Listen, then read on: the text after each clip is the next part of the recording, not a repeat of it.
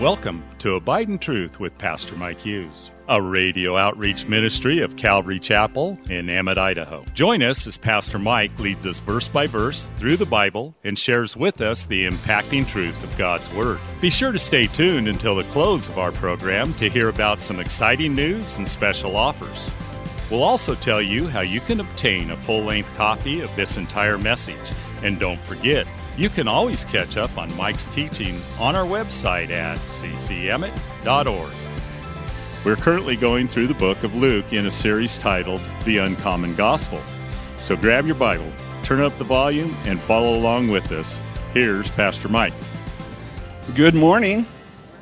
If you'll kindly turn your Bibles to Luke chapter 12 this morning, a message entitled Burning the Midnight Oil. Have you ever fixated on something to the point where you just can't sleep? Maybe you were excited about something that was going to happen real soon, like your birthday or something, or maybe you were stressed to the max about something that was going on in your life, and so all night long you're not able to sleep. But when you do sleep, you have dreams, maybe nightmares about what you're fixated on. I used to have a job that I fixated on. I was working for the sugar factory. Actually, I was doing harvest, and it wasn't visions of sugar plums dancing in my head. That's not what it was about. But it was just a long day. It was a long season. It was usually started in September and went into October and into November maybe. But it was 7 days a week, and it was 12 hours a day on a beet stacker, and that's what I worked on, was the beet stacker. And so our job all day long was to back trucks up to this thing. They dumped their load into the hopper, which would carry it up a conveyor belt about 20-25 feet in the air, and then just dump them on this pile, and we'd back up and it'd just keep dumping beets on the pile, and just these huge sugar beets. And I don't know, they're probably sweet, but I heard you get like a tablespoon of sugar out of a beet that big. Anyway, I would stack beets in freezing cold weather. I'd wear multiple layers. The wind would blow. It was southeast Idaho, Paul, Idaho. The wind would blow incessantly, and so as the sand and dust blew against your clothes, I remember one time I went to zip up my pants and they ripped all the way to my knee, because it just disintegrates your clothes, ruins your zippers. It's just a crazy situation. It was a great job because I got a witness to all the guys on the rig, but I would go home, an hour drive home to Pocatello. I would eat, I'd go to bed, and all night long, I would dream about stacking beets. 12 hours a day, at least probably 7 hours of dreaming a night about stacking beets. It was just one of those things, consumed with it. Now, I've been consumed with that, and I'm also consumed about good things. Sometimes, if I'm going to be speaking at a conference or something like that, and, it's just a real privilege to go and to do that, and so I'm kind of excited about it, and I'll think about all night long, I'll think about what I'm going to say. And oftentimes, my greatest inspiration comes either in the middle of the night or when I'm waking up in the morning. I get these flashes of inspiration, and so it's fixating on good things. And I'm sure there's been times in your life where you fixated on something, whether stressful or whether exciting. Maybe you were getting married and you couldn't sleep the night before. But one thing that we're encouraged to be consumed with is the coming of the Lord. And to think about that, and our lives being consumed with Jesus could come at any minute. That's something to fixate about. I mean, tell me, what problem in your life right now would not be solved with Jesus coming back? It's a pretty exciting thing. So we're going to be looking at this preoccupation that Jesus encourages us to have. If you're able, will you stand? Luke chapter 12, verse 35 is where we got down to. We're just going through the Bible verse by verse, and we find ourselves in Luke 12:35, and he writes by the Holy Spirit, just recording Jesus' words. Let your waist be girded and your lamps burning, and you yourselves be like men who wait for their master, when he will return from the wedding, that when he comes and knocks, they may open to him immediately. Blessed are those servants whom the master, when he comes, will find watching. Assuredly I say to you, that he will gird himself and have them sit down to eat and come and serve them. And if he should come in the second watch or come at the third watch and find them so, blessed are those servants. But know this, that if the master of the house had known what hour the thief would come, he would have watched and not allowed his house to be broken into.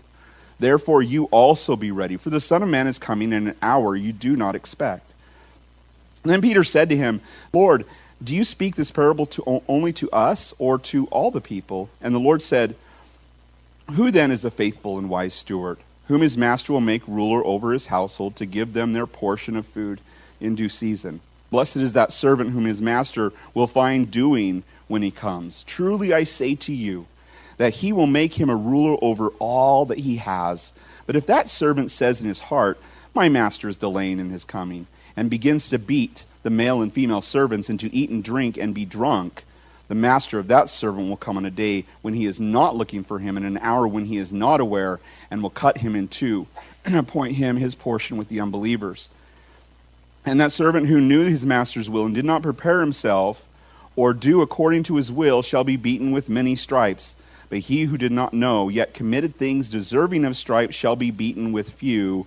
For everyone to whom much is given, from him much will be required. And to him whom much has been committed, of him they will ask the more."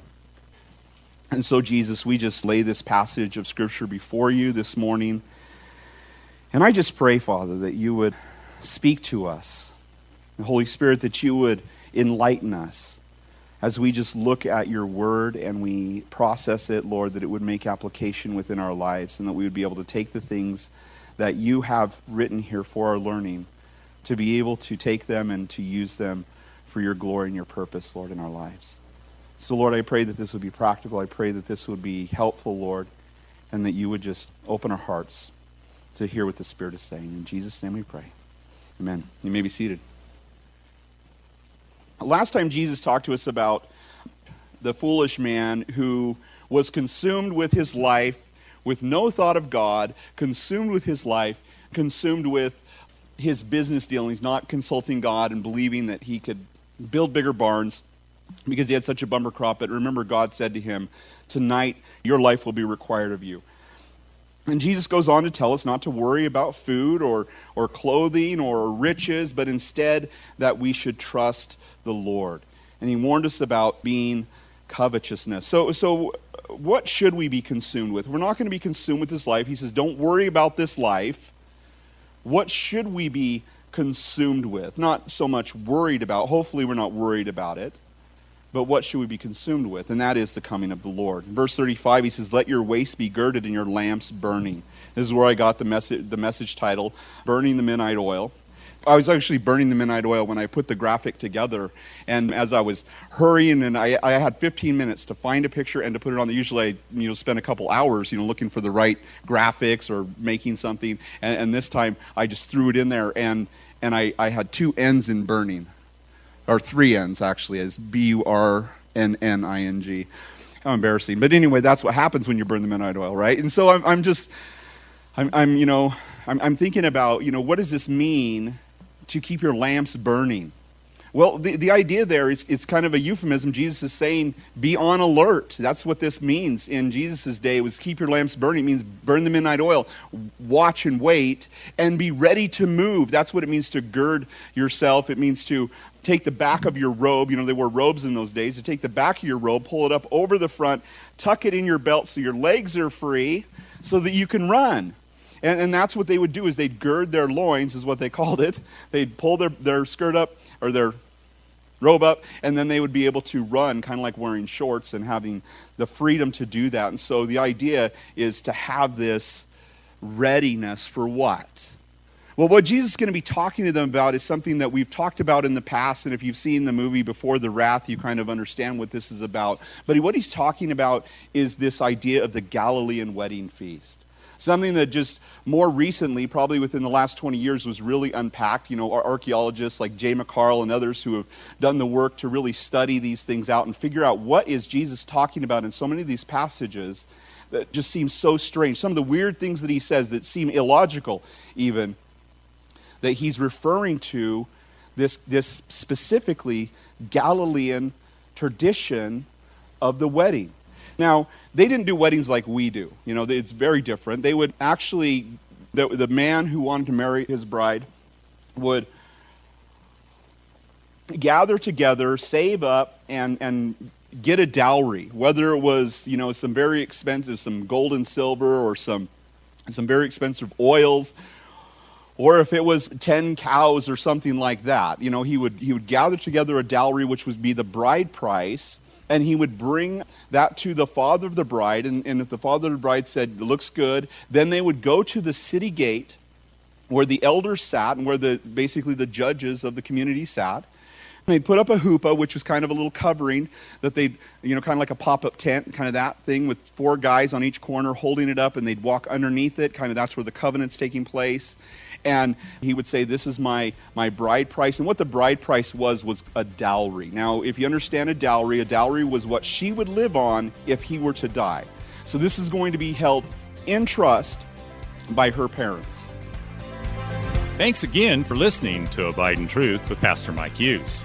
If you would like a copy of today's sermon in its entirety, call us at 208-365-0991 or send us a text at 208-991-2756. Be sure to mention today's date. You can also listen to Pastor Mike's latest message on our website at ccemmett.org.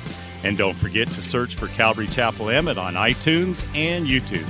Remember to hit subscribe when you're there. Thanks again for listening, and remember, always abide in truth. Until next time, God bless. Abide in Truth is a radio outreach ministry of Calvary Chapel in Emmett, Idaho. Someday you saved my soul till the very moment when I come home. I'll sing, I'll dance, my heart will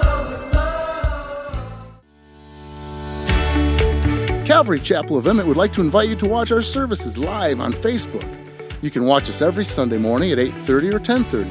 Just go to our page, Calvary Chapel of Emmett, and scroll down for the live service. It is an interactive experience. While on our page, feel free to watch previous Sundays as well. So join Calvary Chapel Emmett Sunday morning at 8:30 or 10:30 on Facebook. We look forward to seeing you.